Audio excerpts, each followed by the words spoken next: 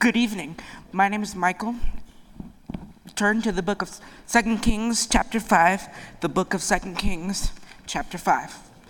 I just want to thank our youth leaders, Brother Jake and Miss Anna, and Brother Shane and Miss Rachel for allowing me the opportunity, and of course, Pastor as well. So, the book of 2 Kings, chapter 5, the book of 2 Kings, chapter 5.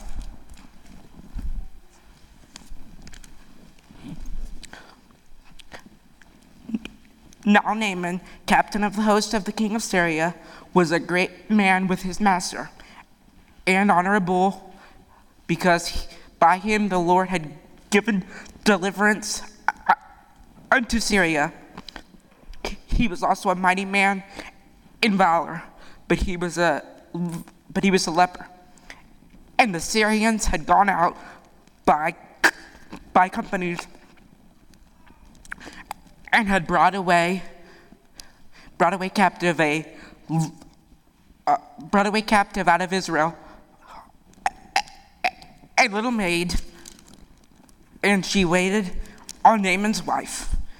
And she said unto her mistress, Would God my Lord were with the prophet that is in Samaria, for he would recover him of his leprosy. And one went in and told his Lord, saying, Thus and thus said the maid that is of the land of Israel.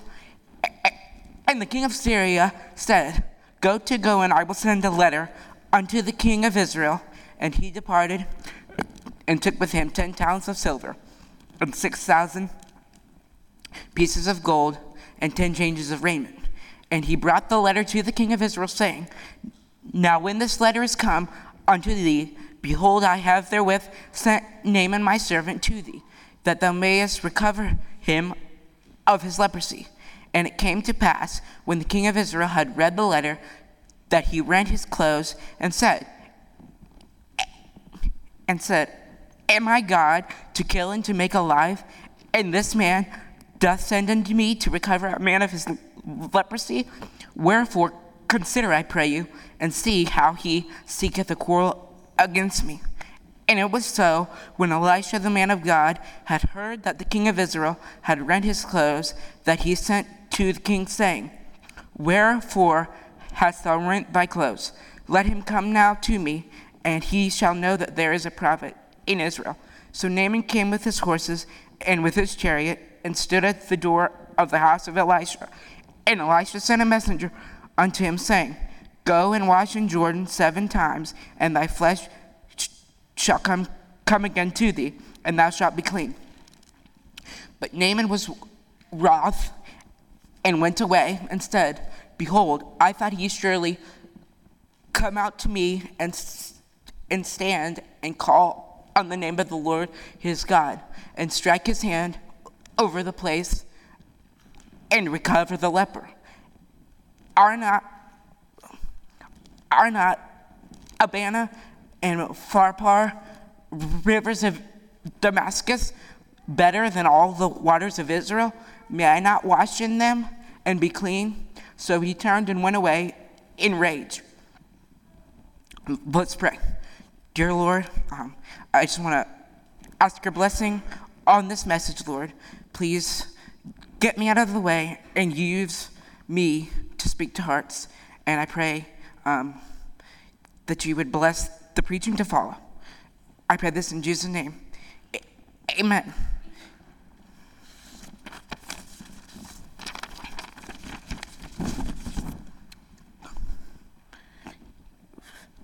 According to multiple sources, leprosy is a long-term bacterial infection. It affects the nerves, respiratory tract, skin, and eyes. In Naaman's day, leprosy was considered a death sentence. We see in our first point, in verses 11 and 12, God provides for our needs, not our wants. Let's look back at these verses. So in verse 11 and 12 here,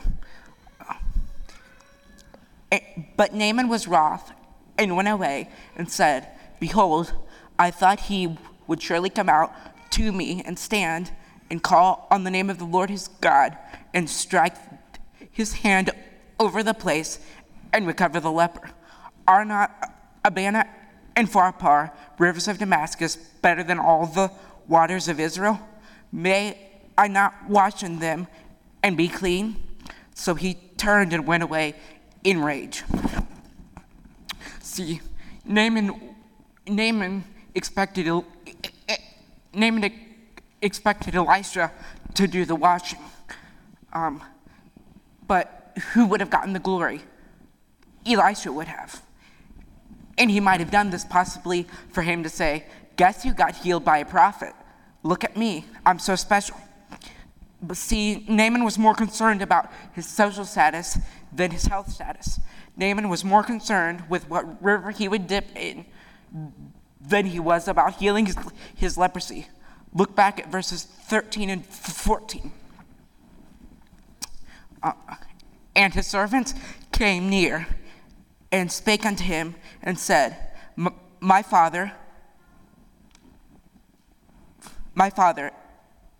if the prophet had bid thee to do something great, to do some great thing, wouldest thou not have done it? How much rather then, when he saith to thee, wash and be clean? Then went he down and dipped himself 7 times in Jordan, according to the saying of the man of God, and his flesh came again like unto the flesh of a little child, and he was clean. Naaman was then humbled back into reality by his servant, and I believe he realizes my self-esteem is not important. My healing is more important. So then he goes down to the Jordan River. Look at verse 14. Then he went down and dipped himself 7 times in Jordan, according to the saying of the man of God, and his flesh came again like unto the flesh of a little child, and he was clean. In this verse, we find our second point, that God provides his way on his time. Could God, through Elisha, have healed Naaman? Yes, absolutely. But Elisha would have gotten the glory, and Naaman would not have seen God's power. Elisha was content with being a vessel and stepped back and let God and his power do the work. Here we see our second point. God provides when we do not deserve it. Let's look back at verse 1. Now Naaman, captain of the host of the king of Syria, was a great man with his master, and honorable, because by him the Lord had given deliverance unto Syria. He was also a mighty man in valor, but he was a leper. And the Syrians had gone out by companies and had brought away captive out of the land of Israel a little maid, and she waited on Naaman's wife. And she said unto her mistress, Would God my Lord were with the prophet that is in Samaria, for he would recover him of his leprosy. Had not God given deliverance to Syria, Naaman might not have been healed. And so I just find that interesting that God works things out for a purpose, and although we may not see that purpose right away, it's important to just trust God, knowing that he knows best. The Bible says in Romans 8:28, and we know that all things work together for good to them that love God, to them who are the called according to his purpose. Finally, we see in our last point, God provides for a purpose. And he returned to the man of God, he and all his company, and came and stood before him. And he said, Behold, now I know that there is no God in all the earth, but in Israel. Now therefore I pray thee, take a blessing of thy servant. So you see, through all this, God healed Naaman. And what I take from this is God could use a really really interesting circumstance to show his power. So at this time, I would like to invite Jimmy to come up and preach.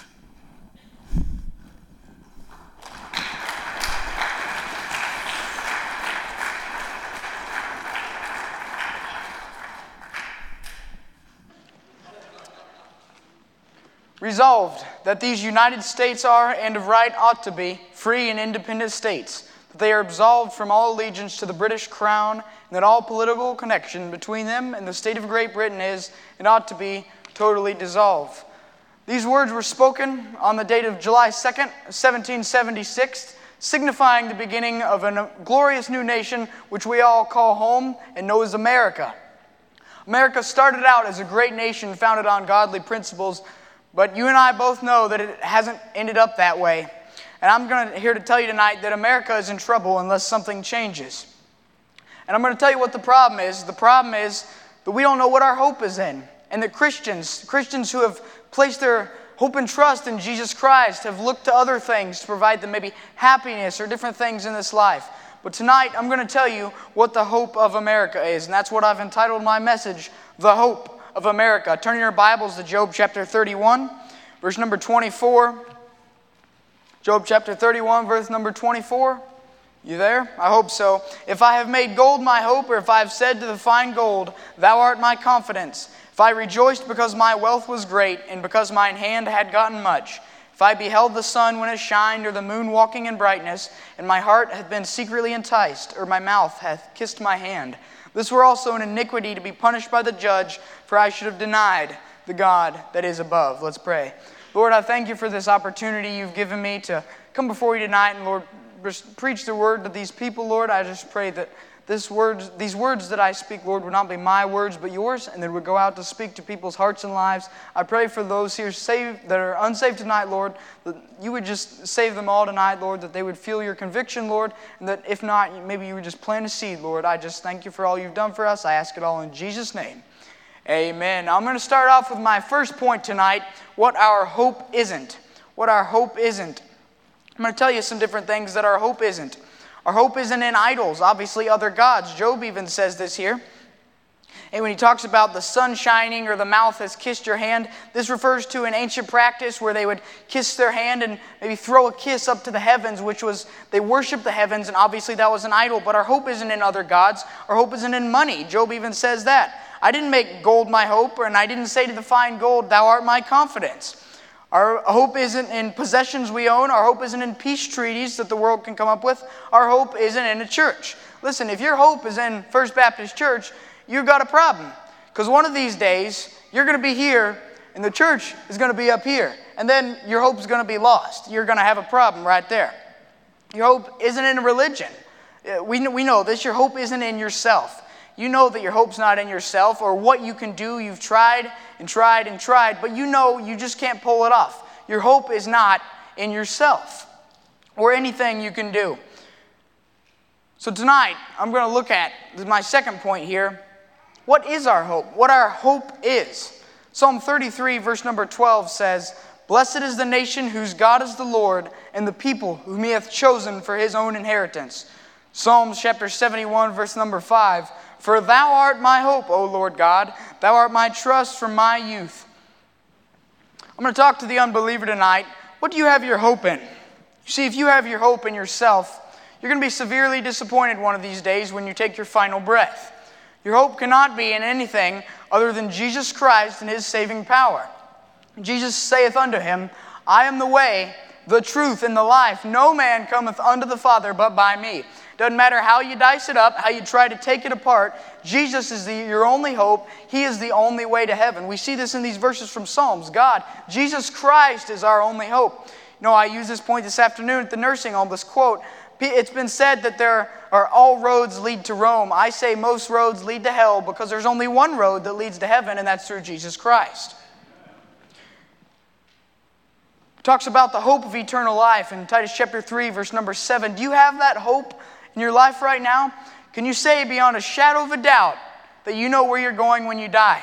I can tell you, you're going one of two places. You're going to heaven or you're going to hell. And depending on what your hope is in, that determines where you're going to spend eternity.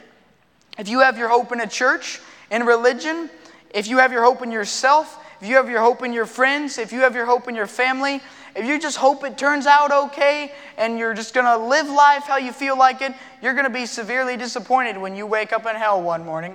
And that's the truth of it. I don't mean to make light of it, or I don't mean to talk about it. I don't like to talk about it, but that's the truth, and I can't change it. You can't change it. But the truth is, our sin has separated us from God to where we only have one hope, and that's in Jesus Christ. And if you choose to reject Him, you choose to spend an eternity in the lake of fire. There's no other way of getting around it. I'm not going to butter it up. I'm not going to waste my time, because that's what the Bible says. The Bible says, the Son of Man came to seek and to save that which was lost. Jesus is your hope. If you're looking for hope in your life, something's missing, you can't quite feel it, I'm going to tell you what it is. You need Jesus in your life. That's what you need. But what about those believers here tonight? You know, I would obviously say that the large majority of us are Christians. What do you have your hope in that's not God tonight? You know, you've gotten saved, and you know that Jesus is the only way, but you started looking over here for your peace and your contentment, and you're looking to this person, and you're relying on this. What's your hope in tonight? Why isn't it back in Jesus? I'm going to tell you, if you need to get back to God, there's a simple way to do that. If you need to get right with God and put your hope back in Him, listen to what the Bible says from 2 Chronicles chapter 7, verse number 14. If my people which are called by my name shall humble themselves and pray and seek my face and turn from their wicked ways, then will I hear from heaven, will forgive their sin, and will heal their land. You need to put your hope back in Jesus Christ tonight. Or one of these days you're going to be disappointed when that hope will fail you, and it will fail you. So I encourage you tonight, if you don't have your hope in something that's not Jesus Christ, if you have your hope in something that's not Jesus Christ, maybe you're lost, you need to put your hope in Jesus Christ. I'm going to tell you how to do that. The Bible says that God gave His only begotten Son, that's Jesus Christ, that whosoever believeth in Him, that's you and me. We can all put our hope in Jesus Christ. We can all go to heaven. But you have to make a choice. It's your choice. Whosoever believeth in Him should not perish. It's a promise. You're not going to perish if you put your hope and trust, your hope and your faith in Jesus Christ, but have everlasting life. That's our hope right there. That's what we can hope on, because God's Word never changes. And the promises He's made to us never fail us. That's what we can put our hope in, and that's what you should put your hope in too. What do you have your hope in tonight besides Jesus? Let's pray. Lord, I thank you for this opportunity you've given me to come up here and share your word, Lord. I just pray that it has been encouragement to some people, Lord. I know, Lord, that it might be a struggle, Lord, for us to sometimes come up here and preach, but I just pray that you would allow a seed to be planted in the unbelievers' lives, that maybe today some would get saved, Lord. I thank you for everything you've done for us, Lord. I ask all these things according to your will, and in Jesus' name, amen.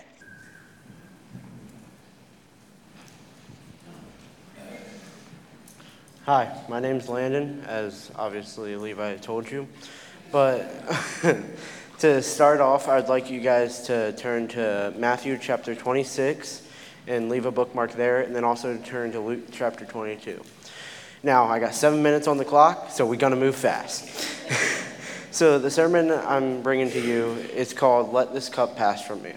Now, before we get into the scripture, what we're about to read is Jesus was with his disciples. He sat them down, and he went up a little farther to pray to God the Father. And this is right before Judas is about to betray him, and then Jesus alternatively dies on the cross. But my first point, I have 3 points, is you must know and walk with God. Now, before you can know and walk with him or do any of these following steps, you must be saved. Now, everybody's brought a plan of salvation so far, so I'm not going to go too in depth, but I'd like to give you 2 verses.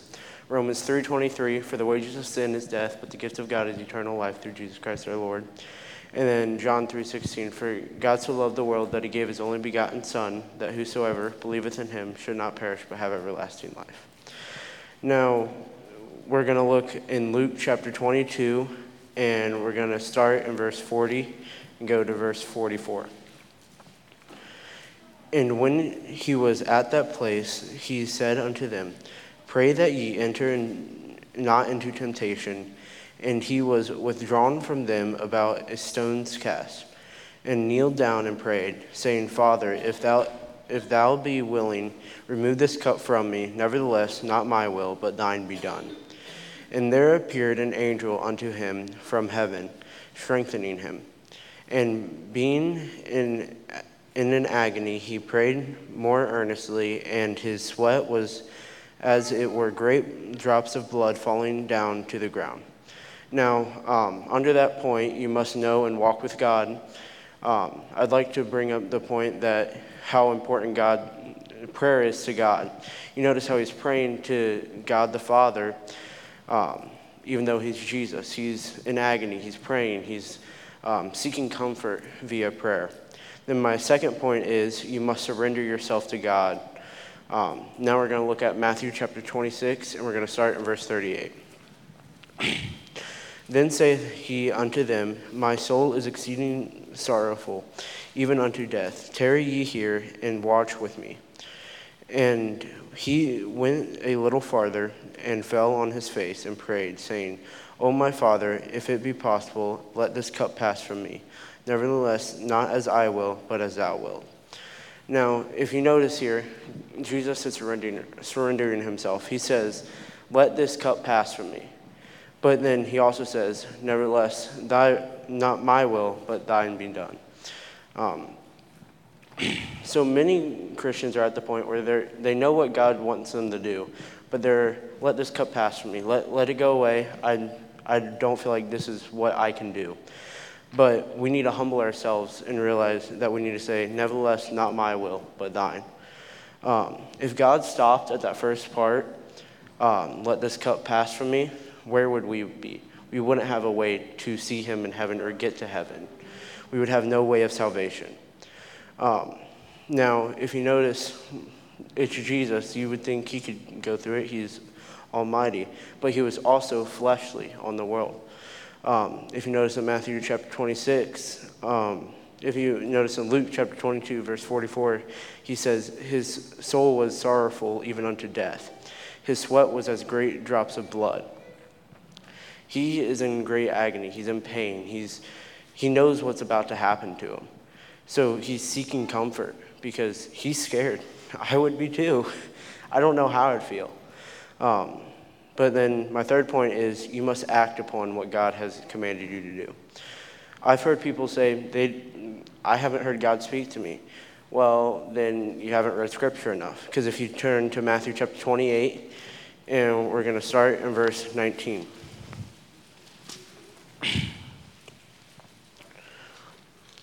He says, Go ye therefore and teach all nations, baptizing them in the name of the Father and of the Son and of the Holy Ghost, teaching them to observe all things whatsoever I have commanded you. And lo, I am with you always, even unto the end of the world. Amen. He just gave you his plan for your life. He gave you what he wants you to do. He wants you to teach people. He wants you to preach. He wants you to go be a missionary. He wants you to support missions. I can name countless things, but you have to decide how you're going to serve him. But you can't tell me he doesn't have a will for your life. He has a will for your life even before you were born. Now, if you notice, Jesus didn't run and hide from the cross. He did what God sent him to do. I've heard people say, well, of course he did. He's Jesus. Of course he didn't disobey God. That is true, but once again, he was fleshly on this world. If you notice, he was in agony. But even though he went through the suffering, he obeyed God, no matter what the cost was. And my final point is, my final thing I wanted to bring to you, are you at the point where you're just saying, let this cup pass from me? Or are you willing to say, nevertheless, my will, not my will, but thine be done? Now, I'm going to have Isaiah come and preach.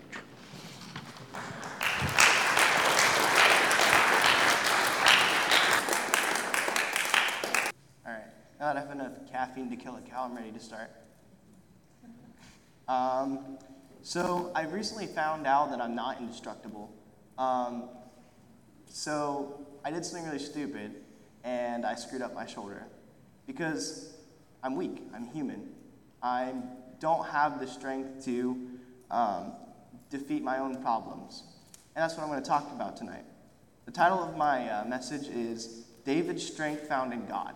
So I'm going to have you guys turn to 1 Samuel 17, 34 through 37.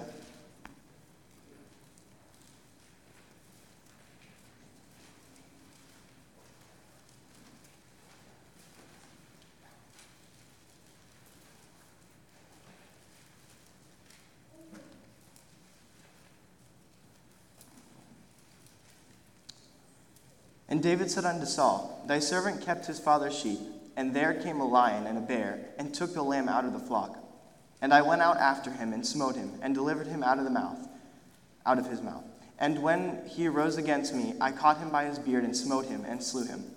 Thy servant slew both the lion and the bear, and the uncircumcised Philistine shall be as one of them, seeing he hath defied the enemies of the living God.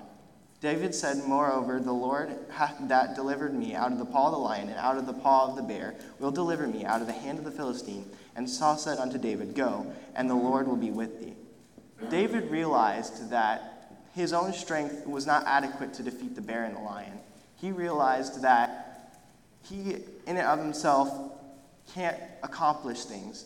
And he realized that God's strength is what ultimately gave him the ability to defeat the lion and the bear. Have you guys seen lion and bears? I don't think I could beat a lion and bear. Look at me. I might be able to push them, but yeah, after that, I think it's done. So my main point is David recognized God's strength. The battles you face aren't yours to fight. We need to stop relying on our own strength as Christians and realize that God has the ultimate power and that we can't defeat anything on our own. Our struggles, our sins, anything we have problems with, we can't deal with on our own. As Christians, we need to allow God to work through us so we can defend the faith. Who is going to defend the faith nowadays? People don't even have a fair stance on what they believe. How are we supposed to stand for God when we don't stand for what his strength represents? And then my main point too, I'm going to have you turn to 1 Samuel 17:42 through 45. And when the Philistines looked about and saw David, And the Philistine looked about and saw David, and he disdained him, for he was a youth, and of ruddy, and of fair countenance. And the Philistine said unto David, Am I a dog that thou comest to me with staves? And the Philistine cursed David by his gods. And the Philistine said unto David, Come unto me, and I will give thy flesh unto the fowls and of the air and the beasts of the field. He was mocking David. David knew that he was going to be persecuted for what he believed. He was going to be persecuted for allowing God to work through him. Just like we're going to have persecution as Christians. People aren't going to like what we have to say because people want to believe what they want to believe and not have to worry about ever being wrong. If we allow people to push us around and not follow what God has set out for us, then we are weak in nature because we can't rely on our own strength. People are always going to have opinions about you, and people are always going to say things about you, and whether or not they believe that or if it's true, it doesn't matter as long as you are following God. People are always going to hate and persecute you, just like God was persecuted, or Jesus was persecuted by his own people. David faced the Philistines despite his obvious disadvantage. He was small and weak, and he knew that he couldn't defeat them. He also came to Saul and realized, he said, I'm your servant. He wasn't any authority, he didn't have any power, and he realized that. All right, we're going to turn to my main point 3, David's victory. 1 Samuel 17:49 through 50. And David put his hand in the bag and took thence a stone and slang it, and smote the Philistine in his forehead, that the stone sunk into his forehead and fell upon the face of the earth. So David prevailed over the Philistine with a sling and with a stone, and smote the Philistine and slew him. But there was no sword in the hand of David. Therefore David ran and stood upon the Philistine, and took out his sword and drew it out of its sheath, therefore, and slew him, and cut off his head therewith. And when the Philistines saw that their champion was dead, they fled. If we didn't think that David was a teenager, I don't really know of someone wanting to cut off a head and carry it around. That seems like a very teenage thing to do, in my opinion. Like, if I killed a giant, I would want to be carrying around a head like, look, guys, I killed the giant. Oh, wait, not my strength. We can find victory, like David, if we follow God and allow him to work through us. a good example of this is we try to face our issues head on, and we try to figure out our own problems. And as a guy, we're prideful, and we try not to allow people to help us. But God also places people in our lives to help us, to lead us. He gives us godly examples like pastor or our youth leader or people in our church that have experience. We need to allow them to teach us. We need to be teachable. David was a man after God's own heart. He had followed God from the very beginning, and eventually he was anointed king. He didn't know it at the time, and he was the servant of Saul. He said it. He said he was his servant. We need to realize when we are wrong, and we need to realize when it's time to give God our problems and issues, because we can't defeat them on our own. God is at a pedestal. We can jump and try to reach the pedestal, but every time we fall short. Every time. David allowed God to work through him, and he gave glory to him. We need to allow God to use us, and we need to stop relying on ourselves to fight our battles. God will give us a victory to those who seek him and allow him to work through them. Thank you.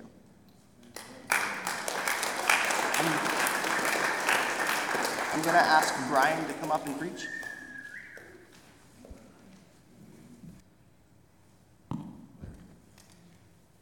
All right, if you would turn your Bibles to Philippians chapter number 1. Philippians chapter number 1. I don't know if it's me or what, but this thing ain't working, so I'm stuck with the pulpit mic. Philippians chapter number 1. Philippians chapter 1. Philippians 1, we're going to read verse number 6. Philippians 1:6. But the Bible says, being confident of this very thing, that he which hath begun a good work in you will perform it until the day of Jesus Christ. Before we begin the message, let's pray and ask God to bless it. Father, I do thank you for this day you've given us, Lord, and I thank you for just the ability you've given me and the privilege you've given me to preach your word, Lord. Help me to give exactly what you'd have me to give, and help me not to get in the way, but bless your word as it goes forth and help it to land on fertile ground, Lord. We love you. It's in your name we pray. Amen. All right, so what we see here in Philippians chapter 1, verse number 6, we see one of the promises of God that is not often talked about as a promise of God. And here we're seeing that God is promising that he will work in our lives, that he which hath begun a good work in you will perform it till the day of Jesus Christ. The question here is, what is that work that God wants to do in our lives? If you look in Romans chapter 8, verse 29, you don't have to turn there, but Romans 8:29 says, for whom he did foreknow, he also did predestinate to be conformed to the image of his Son, that he might be the firstborn among many brethren. Now, many people would try to take this verse and say that means God chooses who gets saved and who doesn't get saved. That's not what this is saying. But what we do see here is the work that God's wanting us to do is he wants us to be conformed to the image of his Son. God wants to make us more like Jesus each and every day. Of course, just like every promise of God, God will not force this upon us. God gives us the choice, and God will let us make the decision whether or not we will do this. So if we want to allow God to make us more like Jesus and to work in our lives, I'm going to talk about 3 things today we need to do in order for God to be able to, God to work in our lives. Firstly, the first thing we need salvation. In chapter 1, verse 6, it says, being confident of this very thing, that he which hath begun a good work in you will perform it to the day of Jesus Christ. Before God can start the work in your life, he has to begin that work in your life. And that work begins at salvation. The plan of salvation has been mentioned multiple times, so I'm not going to go through the whole thing. But until we have accepted Christ as Savior, until we know Jesus, we can't be like Jesus. Actors in Hollywood are paid millions and millions of dollars to act out different characters. But they have to study that character, and they have to know what character they're acting out before they can do it effectively. And it's the same in our Christian lives. We can say we want to be like Jesus, but until we know Jesus, we cannot be like him, and we cannot do what he would have us to do. John 10:27 says, my sheep hear my voice, and I know them, and they follow me. If you do not know Jesus Christ as your personal Savior, I beg you and implore you to do that today. There is no better decision you could ever make in your life. And you cannot be like Jesus, and God cannot work in your life until you have accepted him, until you know him. Secondly, not only do we need salvation, but we need surrender.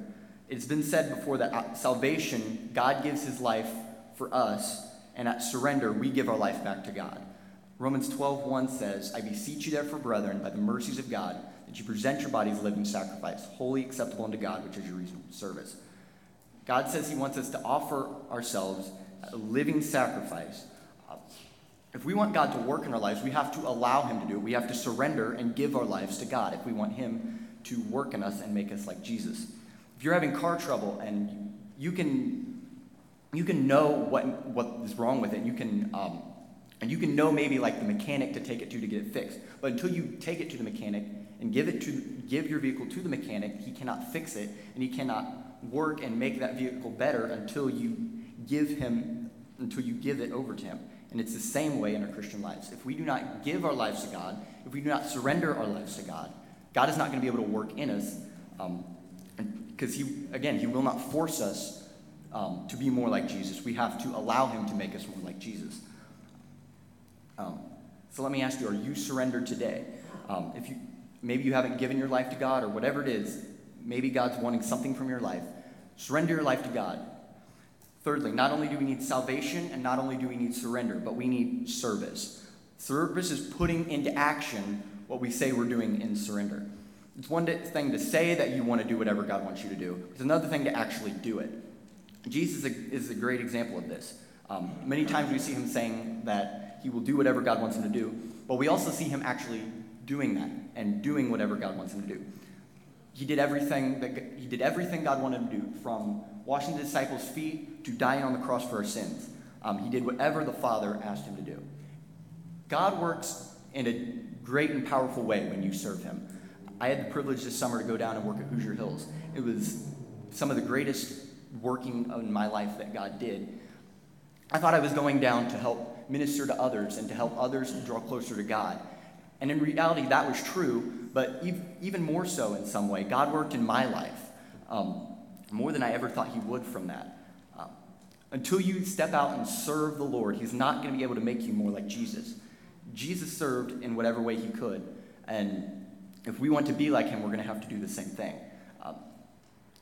Maybe you're asking, well, where do I serve?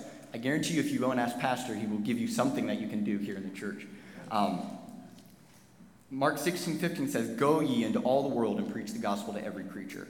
This was a commission God gave us many, many years ago, about 2,000 years ago. And we have still not, and if you can look in the world today, we still have not finished it. So there's still work that needs to be done for the Lord. So let me ask you today, here's the big question. Do you want to be like Jesus? If you do want to be like Jesus, then there are these 3 steps you need to take. If you do not want to be like Jesus, then none of this means anything. But for those of you who do want to be like Jesus, first of all, the first thing we need, as we've discussed, is we need salvation. If you are not saved, I beg you and I implore you to do that today. And if you have questions about that or need help with that, just talk to Pastor, Brother Joel, or somebody who can take the Word of God and show you how you can become a child of God. It is the greatest decision you will ever make, and you will not regret it. Or maybe you need to surrender your life to God. Or maybe there's just something in your life that you need to give to the Lord that God says, hey, I don't want that there. I want that out. Maybe it's surrender that you need to do. Or maybe it's service. Maybe you're not serving in a certain area. Again, as we've said, I know Pastor would love to show you where you can serve in the church. Jump in and serve the Lord wherever you can, and he will work in your life. If you do these 3 things, if you have salvation, surrender, and service, God will work in your life, and he will make you more and more like Jesus each and every day. Thank you. Now I'm going to ask Pastor to come up and give the invitation.